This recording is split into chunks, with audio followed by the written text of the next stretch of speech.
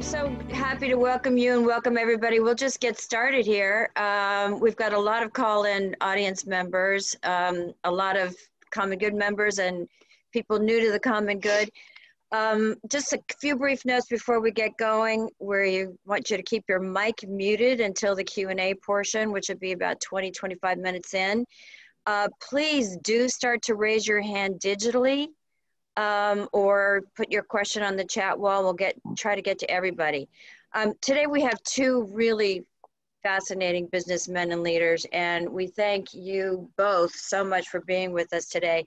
I've known both of you separately for many years, and I like you both so much, so I'm thrilled to have you together with us today. Anthony Scaramucci studied to be a lawyer at Harvard, but was known as a businessman first. I think I might have met you when you were at Goldman, Anthony, but certainly with your first company, and now you're the current CEO of Skybridge Capital, a global alternative investment firm. Anthony's also the founder of the SALT Conference, which is an amazing conference, a very prominent forum for business leaders, which is on hold this year, at least live. It's not live this year because of the pandemic. But Anthony, I assume you're still a Republican, is probably best known for his complicated history with Donald Trump, including his brief stint as Trump's White House communications director and his more recent opposition to the president. And Fred Hochberg, I mean, you're so sweet to step in here at the last minute as our substitute moderator since Robert Wolf couldn't do it. But Fred was with us recently just after the publication of his book, Trade is Not a Four-Letter Word, which he completed following his tenure as president of the Exim Bank during the Obama administration.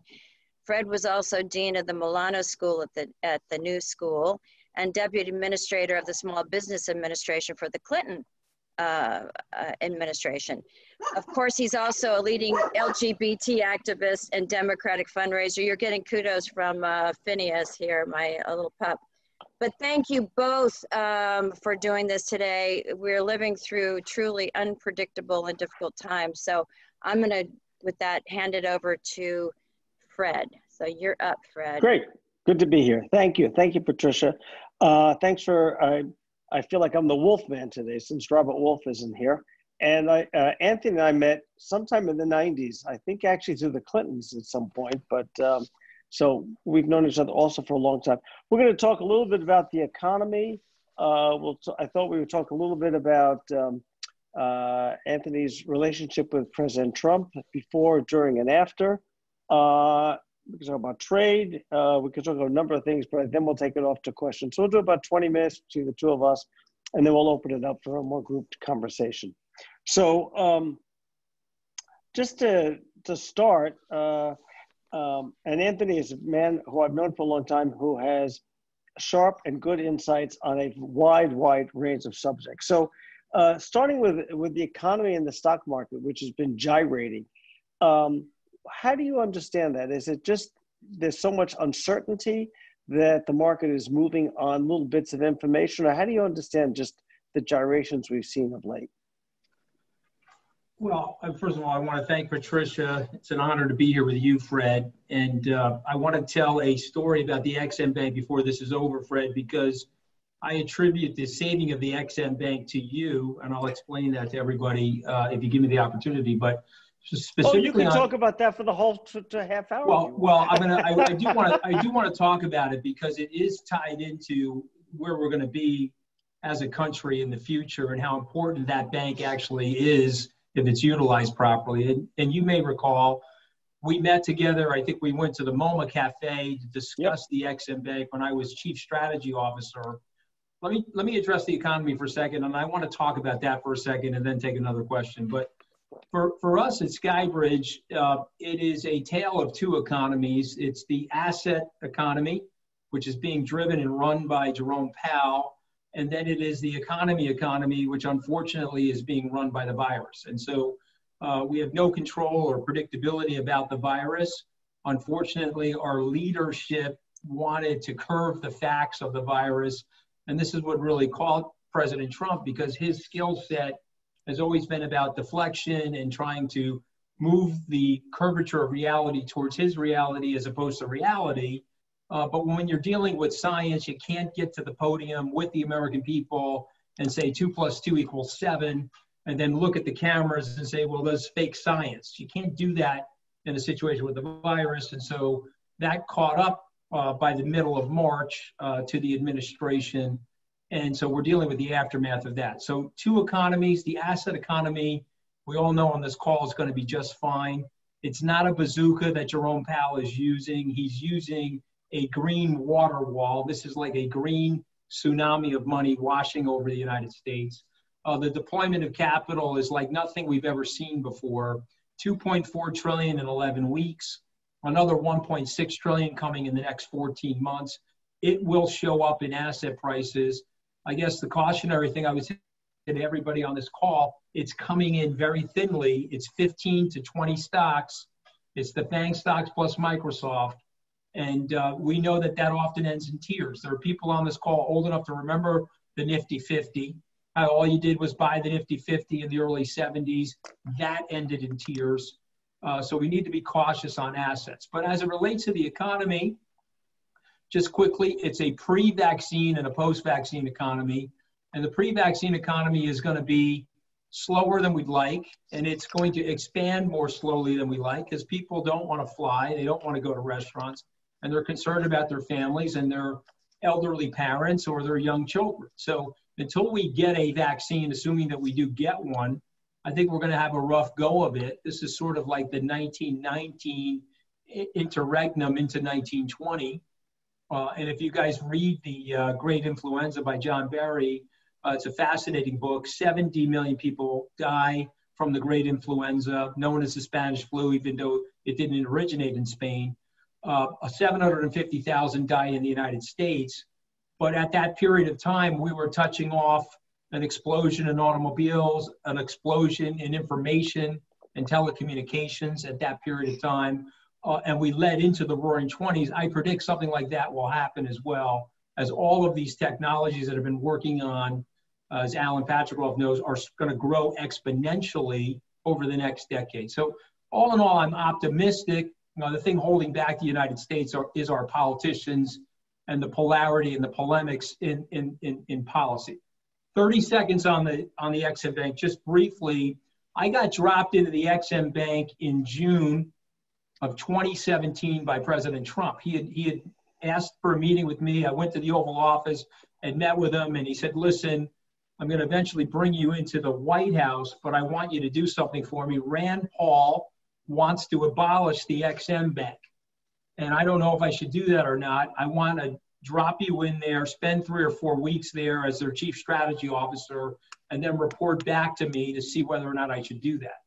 Well, Fred knows this. I called Fred. We met for several hours. And then I began the process of interviewing the entire personnel at the bank. Senator Paul was coming at me very hard. He wanted a 30-page report and blah, blah, blah. But I know the president's personality very well. And so there's no chance he's reading a 30-page report. So I went to the Oval Office after our meeting, and I sat with the president, and he said, should we keep it or should we get rid of it? And I had a whole speech prepared with bullet point sound bites and the whole thing. I said we should keep it. He picked up the phone, he called Rand Paul, he said, okay, we're keeping the Ex-Im Bank, let's move on to something else. And I attribute that to you, Fred. And what I would say about the Ex-Im Bank is that it is a wonderful mechanism for our economy. It's a wonderful mechanism for our growth of our nation's business. It's not just the Bank of Boeing. And we are being outmatched by the Chinese 10 to 1 in terms of what they're doing on the export-import side. And we need to start thinking about that more holistically, that intersection between government and private enterprise, so that we can make our corporations, our businesses large and small, competitive in the new world that we're living in. So kudos to you for helping me keep that thing alive. Well, helping us keep that thing alive. Obviously, there was a good messenger to President Trump at that time. You talked just briefly about the difference between the real economy and the asset economy. And it seems that this is going to even widen the difference economic difference and the differences of equality in our country. As you know, people are losing their jobs, and then they see the stock market reaching all-time highs. How do you see that? What do you see as the impact of that? How does that play itself out? Because I'm going to leave it to you to how to describe it. Well, listen, you know, I'm worried about that. I want to give a little bit of a backdrop. You know, I grew up in a blue-collar family. My dad was a crane operator here on Long Island for 42 years. He was a member of a union, and he was an hourly worker. And I would never tell anybody I grew up poor. I did not. I would never dishonor my dad's work ethic by telling anybody I grew up poor. We had a great middle-class upbringing. You know, I shared a room with my brother, and, you know, we were beating the hell out of each other. But it was a great experience. But it was an aspirational working-class family. What's happened over the last 35 years is we've switched those families. Those families have become desperational working-class families. When I was on the campaign with President Trump and I visited Albuquerque, New Mexico, and I crossed the security perimeter and went into the Civic Center to ask people why they were there, the resonating message was desperation. I'm here because I lost my job. I'm here because you're in New Mexico, Anthony, but New Mexico is Mexico. The factories have moved to Mexico. My dad lost his job. I can't find a job. And Mr. Trump is promising to bring the jobs back. And so there was a plight in a large group of blue-collar American families that were looking for hope from the government. And whether you like politics or you don't like politics, unfortunately, establishment politicians, and this is sort of an indictment of both sides, they left a vacuum of advocacy there in that area of our country. And that advocacy is still needed today. Moreover, you had one basic blunt instrument to cure us from the global financial crisis in 2008. That was monetary policy. We didn't go for infrastructure. We didn't go for a right sizing or a re-engineering of our public K through 12 education system. We didn't go for jobs training. What we did was we lowered interest rates, and then we created a process known as quantitative easing to buy assets to stabilize the economy. Well, guess what? If 3% of the people in the United States own the assets, their wealth and their incomes are going up off of those assets. The other 97% of the people feel left out. And if you look at the jobs data, and I told candidate Trump this in July of 2016 before the convention, I had gotten to my dad's old union and I had asked what the salaries were, hourly wages for crane operators. Turns out the crane operators on Long Island are down 50%, meaning there's only half those jobs. And if you're a crane operator on Long Island today, 40 years later, so 1976 to 2016, your real wages are down about 26%. So you go from the area I lived in, aspirational working class, to desperational working class. And so the great irony of what's happening right now, and the Fed can only do so much, the monetary policy is exacerbating the populism, exacerbating the public angst and the dissension, and it's creating a wider and wider wealth gap. And if we don't get together as a group of people in a bipartisan way and not focus on left or right strategies, but what is right or wrong for America, we're going to enter into a dangerous period for the United States. We don't need that. We got there in the 1930s. Thank God for Franklin Roosevelt. And, you know, we can go on and on historically about what he did. And in so many ways, people called him a traitor to his class. But the great irony was he was a savior to his class because he was trying to create a bedrock and a foundation to grow middle-class America. Because what do we know? If we have a robust, aspiring middle class, people start to really dig in and believe in the American dream, and they care less about what other people have, and they care more about what their sons and daughters are going to have in the future. And so we're in trouble right now because we only have one blunt instrument trying to cure the COVID-19 virus crisis. And I think it's very, very scary, frankly. And what are your prospects for that, for, as you just said, the politicians coming together to deal with this issue? Well, you have to tell me what happens in November, because unfortunately. Wait. I thought you were going to tell us what's going to happen. Well, I'm going to give you my prediction, but I'm also going to caveat my prediction because I know the president. And so you're 150 days out from the election. And I'm telling you, that's like 500 years in Trump world. That's like taking the country back to Christopher Columbus. Okay, if you think anybody is going to be able to predict what's going to happen in that election in mid-June, you're sorely mistaken, because we had flash polling October 8th, 9th, and 10th. October 7th was the Access Hollywood tape. That weekend polling into Monday, Tuesday, leading into the St. Louis debate, the president was down, the candidate at that time, down 12% relative to Secretary Clinton. 1 month ago in the election, down 12%, we thought he was smoked. He went on to win the election. So we're sitting here 150 days out. The polling data looks bad for him. I'm going to explain to you why he's going to lose in a second. But the polling data looks bad for him, but you can never rule him out entirely because of his personality and because of what's going on in the country right now, in certain areas of the country that have decided in almost a cult-like way they're going to back him no matter what. But assuming he loses, you have an opportunity to heal the country. You know, Vice President Biden has the opportunity to be that transformative leader, that post-partisan leader that the country sorely needs right now, to break some compromises and to cut some deals, to get some things going as it relates to areas of public spending and infrastructure and growth and sort of fairness, creating a fairer, more equitable economic system for the United States. The president, unfortunately, 3.5 years of data is in, he is a red tribal leader. He is running the country for one tribe, and it's a tribe that has a certain feeling about the country. They feel that they're in a culture war with the other tribe, and that President Trump and Bill Barr are the fingers in the dike protecting them from a cultural tsunami that's going to, quote unquote, ruin their country that they have a nostalgic feeling for.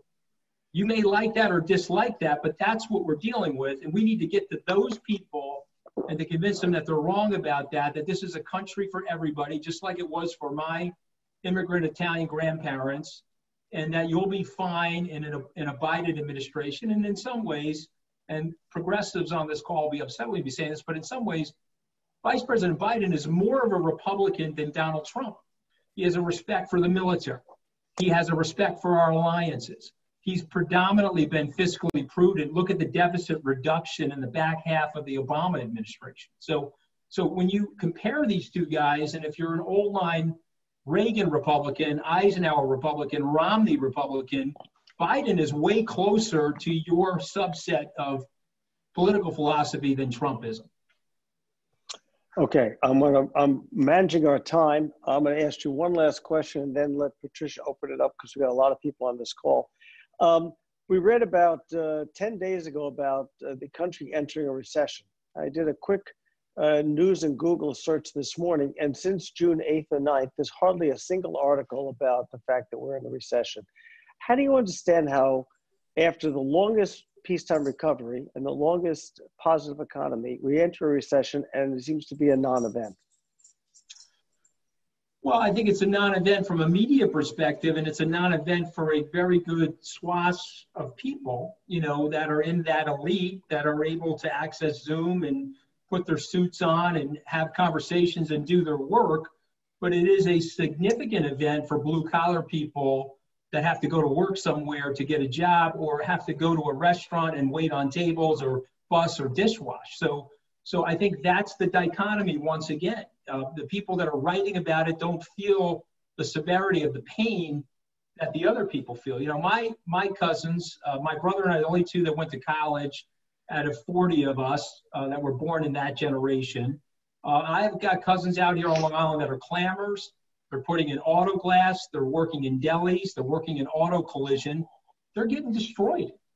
Okay, they're getting flat out destroyed because of what's going on in the economy. And so if you're a clammer and none of the restaurants are open, or a few of them are delivering takeout, you're not selling a lot of clams. So for me, you know, I see the pain that's out there, and I see the anxiety, and it's spilling over. You know, there's a match that got lit, unfortunately, with this tragedy in Minnesota, and it's spilling over now into other aspects of grievances, justifiable grievances that are taking place in the society right now. You've got 40-ish million people out of work. They're going to start marching. Okay. Patricia, do you want to open this up or? Yeah, absolutely. Thank you so much. You're always fascinating. So smart. We've got two questions coming up. One is from Morley Klausner. You want to start? And then Ellen, you have a question.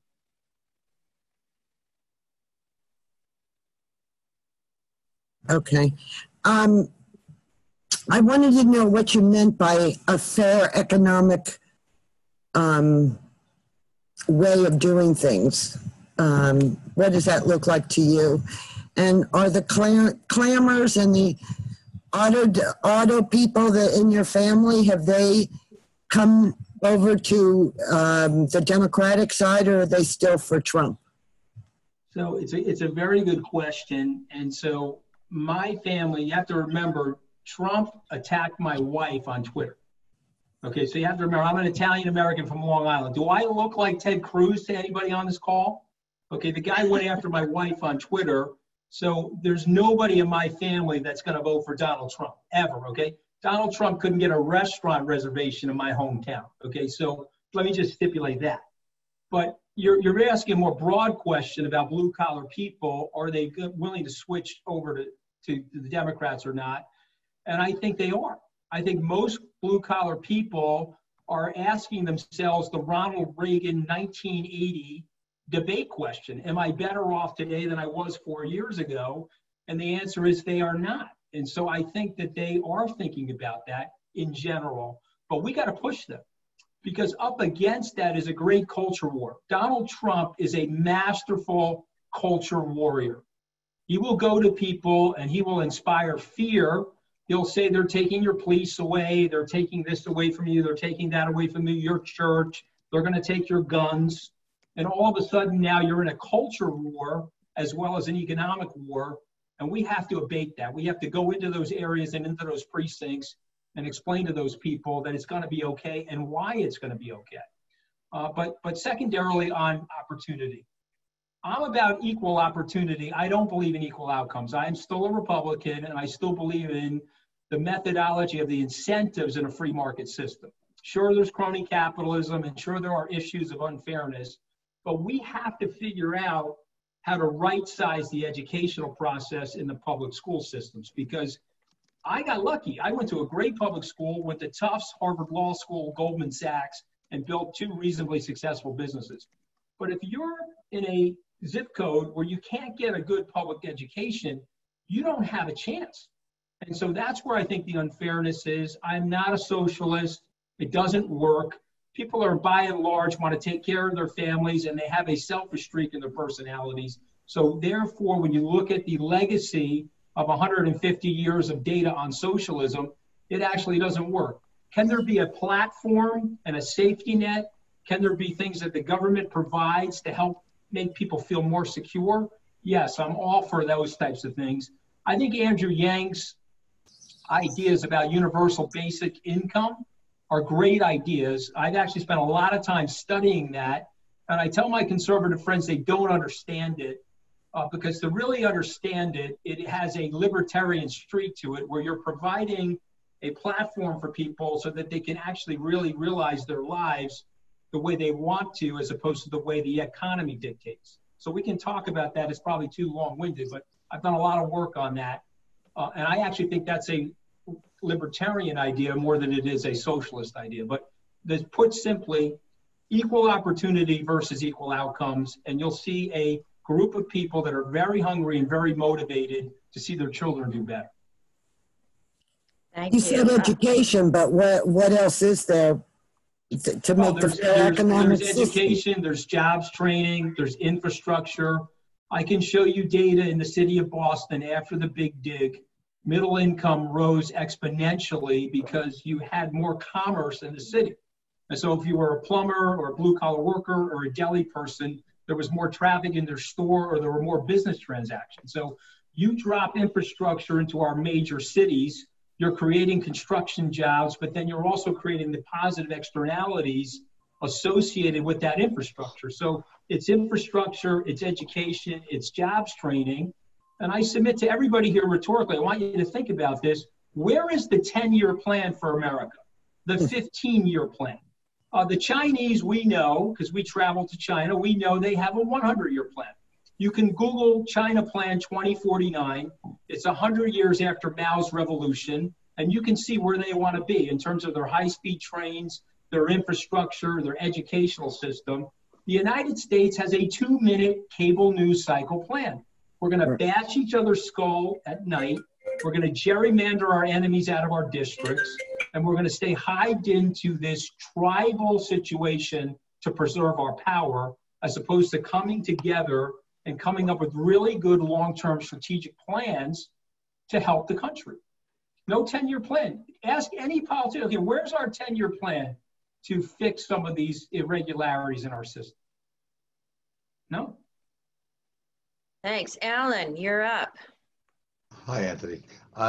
What I was going to ask you about is I feel very strongly about what's happened here in the last 2 weeks with the whole Black Lives Matter matter itself is a major inflection point in our social fabric of this country. And I'm just curious what your reaction is. I have a lot of friends who say, you know, this is one of many on a continuum. It's just here it is again, and people will forget about it. I feel very strongly that this is different than all the others, and I think that we're already starting to see this reflected across society, from business to social to philanthropic. It's happening every place, and I'm just curious what your personal feeling is. Is this a seminal moment for relationships in this country, or is it just another step on the long journey?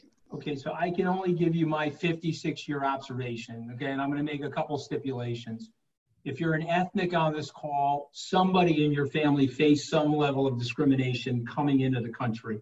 My grandmother used to tell us stories where the sign said, Nina, no Italians need apply. And she'd say, Anthony, that meant Irish too. I couldn't get a job in Brooklyn when I landed. And so I had to turn beds. I had to be a maid. And she did that. And she did that very, very successfully. And, you know, I mean, she's a very big part of the baton passing in my story of the American dream. So one, there is discrimination and there is nativism in our country and other countries. I have to stipulate that. Number two, is there or is there not institutional racism? Well, if you are in touch with people in the inner cities and you are in touch with people from a diverse demographic base, then you know that there is institutional racism in our country. And so I find it very upsetting that somebody like Larry Kudlow or President Trump can act like there's no institutional racism. So we can discuss how we're going to handle it, but the first thing we have to do, Alan, is we've got to get the facts in agreement. I saw a magnificent cartoon in the New Yorker a few weeks ago. It was a news anchor, and he said, well, we just heard from the Democratic weather person. Now let's get the weather from the Republican weather person. And it was a beautiful, symbolic, you know, cartoon about where we are in our society right now, where we can't even agree on the facts on basic things. So for me, let's get the facts on the table. If you're an ethnic, you face some level of discrimination. Is there or is there not institutional racism? There definitely is, and I can give you the data to support what I'm saying. And then the third thing is there a way to break that down? And as far as I can tell, a sociologist or people that look at that say yes, but it would take a monumental, unanimous effort. We would all have to pull together and stipulate that the first two things are there, and therefore they're systemically unfair, and now we have to pull together. Legislating that we have to hire more minorities, or legislating that the police can't put on a chokehold, it's going to go a little bit, but it's not going to fully solve the problem. The problem has to be solved systemically. And so you ask me, is this going to blow over? It is not going to blow over. Something has happened, and it's very different from 1968. Trump thinks he is President Nixon, so he's tweeting law and order every 35 hours. And Nixon was the law and order guy after the 68 convention in Chicago. He knew that the American people didn't like it. They were all still post-World War II people, by and large, in the voting bloc, and military people like order, law and order. Well, that's gone away. You only have 1% to 2% of our population in the military now, and this has changed the world. See, this is a radio station, it's a movie camera, it's a television station, and that 17-year-old girl that took those images of that murder, flat out murder, okay, and forget about the personalities involved, just a flat out murder, that is going on all over the place, okay? And you know that, Alan, and I know that, but when you are now beaming it to the 4 billion people that have internet access, it is world changing. And so I'm in your camp. I think it is world changing. The Republicans are going to try to suppress the vote. Does that surprise anybody on this call? If you're a Republican, chime in now and tell me that you're not, but let's look at the data in Georgia. But let me tell you something. If they can't suppress the vote and they're not successful suppressing the vote, Trump's going to lose, because this is a seismic change. He is George Wallace in 1963, standing at the doorstep at the University of Alabama, getting castigated by the National Guard. He is not Richard Nixon in 1968. Fascinating. I think so true. Paul Byrne, you have a question? Thanks, Patricia. And thank you, Anthony. Hey, Paul. Let me just highlight my hat, first of all, my new favorite hat, which came from this Tom Steyer campaign, but I wear it every day. Quick question. What do you think is the outcome for the House and the Senate? Well, you got me there, because, I'm a Republican. So when I look at it, I'm getting the data from the Republicans. So they think that they're going to hold the Senate and they're going to lose some seats in the House. I don't know if that's going to happen or not. There is other data that the polling is going to be potentially overwhelming in certain states that could flip the Senate as well as the House. I sort of am in the camp that it depends on the economy. If you see a steep economic recovery, faster than, say, someone like me would expect, I think the Republicans will definitely hold the Senate and likely lose some seats in the House. But Trump is going to lose, because the Trump playbook is now a tired playbook. Go look at Real Clear Politics and look at the voting numbers of women over the age of 50 for the president. He won 52% of the white women's vote in 2016. Now, my friend Kellyanne Conway is poo-pooing the polls. You trust me, ladies and gentlemen, they are panicked about those polls. You're not going to win those women back. What is President Trump going to do? He's going to go out and give a healing speech after all this racial nonsense and that stupid photo op in front of the church and all the craziness on his Twitter feed? He's the man of the hour with empathy and healing and compassion for the society. It's just not going to happen. So he's got a gender gap that, in my opinion, is insurmountable. Somebody just posted it. Thank you, Emily. But that's my belief, Paul. So I don't know on the House and Senate, but my guess is that the Republicans probably keep the Senate and Joe Biden wins and the Democrats gain seats in the House. So you think that we may have some real opportunity for change if we're gonna sweep? I do. But remember, guys, I'm a moderate Republican, so I want Joe Biden to win so that it can provide an opportunity to restate and re-engineer the Republican Party.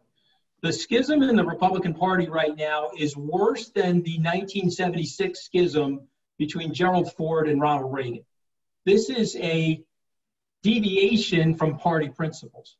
This is a gentleman that has hijacked the party, and through demagoguery and fear and intimidation and his Twitter feed, has landlocked a group of very scared politicians to join him, okay? And that is a power preservation move by those politicians. It's not born from patriotism. It's not born from principle. It's born from power preservation. And so what they did, but for Mitt Romney, to me, is absolutely disgusting. And so I supported him. But I would submit to everybody on this call, you had two choices. I'm a lifelong Republican. I went with President Trump. I went to go work for him. But, you know, Alan has backed and run businesses and sat on boards. But I would say to everybody on this call, if you were on a board, a director of a publicly traded company, and we made the decision collectively to hire the CEO, and the CEO acted like this man for 3.5 years. There's no prudent person on this call that wouldn't seek the removal of that CEO. And so for me, it's really about that as a business person. I made a bad hiring decision. The guy obviously sucks at the job. Excuse the worst I'll be on this call. I have other fresher language, but I'll only go that far. Okay, he sucks at the job, and he's got to go. Okay, it's just really that simple. And so Vice President Biden, I know he has his strengths and weaknesses. What human being doesn't? But he's not Trump. Okay, and that's got to be the call right now. He's got to go. It'll give that opportunity for that party to refresh itself and re-engineer itself and hopefully open the tent demographically so that it can meet the Democrats in the middle and get some real progress done for our society. You don't see him with President Trump. You don't see him going on his own station after this, if assume he loses, and just staying with his platform and his kind of talk and rhetoric, and so it's still changing the Republican Party. I don't see that because of the humiliation. You have to really understand this guy, okay? That loss as the sitting president of the United States, the first president to lose since George Herbert Walker Bush, it's 28 years, we've been running 2 terms. That loss for his personality will be so humiliating, it'll be so devastating that he won't have a lot of ground to stand on in that situation. Moreover, this is a demagogic personality cult. And so this is like, you know, the scene when Arya Stark takes out the Night King. Once he dematerializes, it's going to wipe out that entire voting bloc. That's where Nikki Haley and Mike Pompeo and those guys, in my opinion, have it wrong. There's not a Trump base that's transferable because they don't have Trump's personality and they don't have his demagogic skills. They're not, you know, look, it's like Joe McCarthy had a baby with Roy Cohn and they made Donald John Trump and he became the president of the United States. Okay, I mean, that's basically what happened. And none of those people have that gene pool. No, I would absolutely. They don't. So Jerry Leichling from Los Angeles has a question for you. Jerry, you there? Yeah. Hi there. Hi, Anthony. Hey, Jerry. Why do you continually, reflexively, in my mind, call yourself a Republican when the Republican Party has to transmute, it has to change to something like a new publican because post-Trump, it's a different world. It's not the Republican Party that you identify with.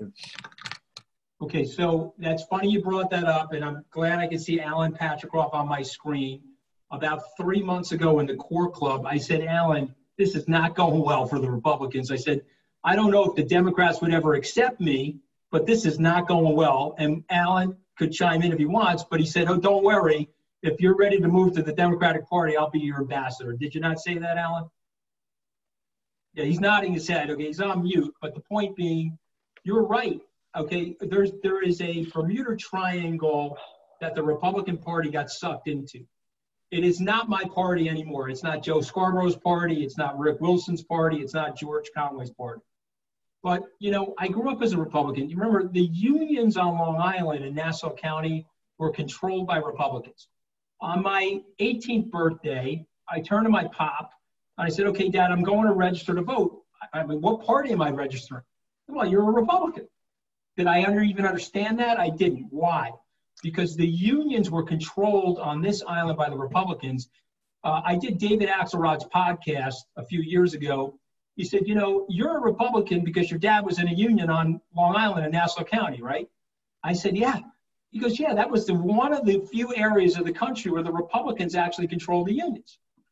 And he's the only one that actually knew that. I thought that was fascinating. But the point I'm making is I could switch parties. I'm a flexible person.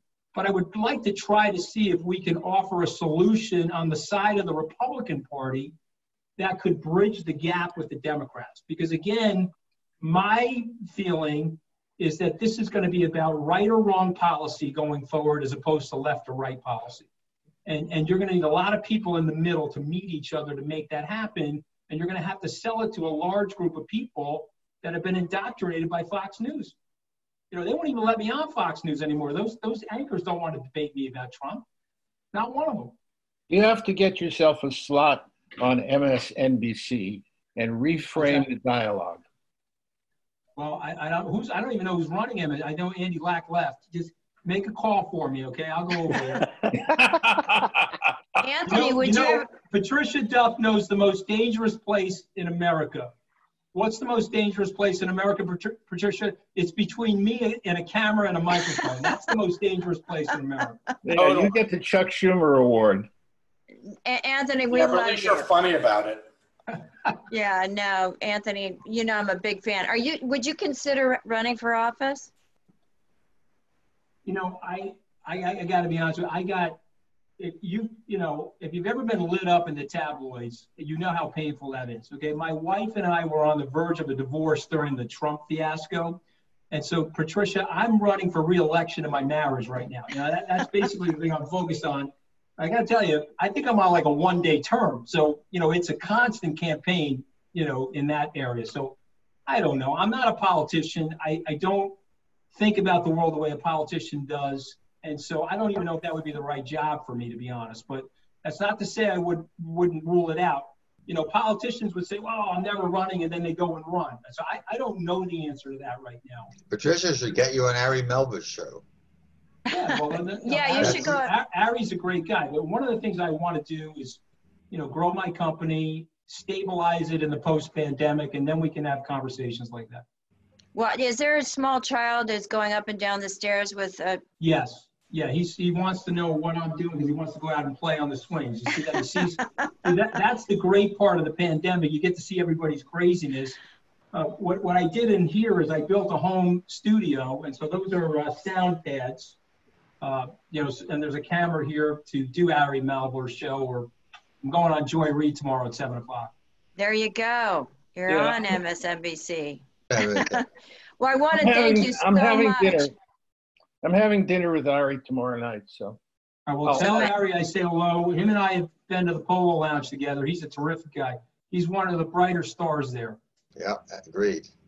Just a great guy, totally great guy. Anybody have any other questions? Otherwise, we'll let Anthony go. We want to have you back, Anthony.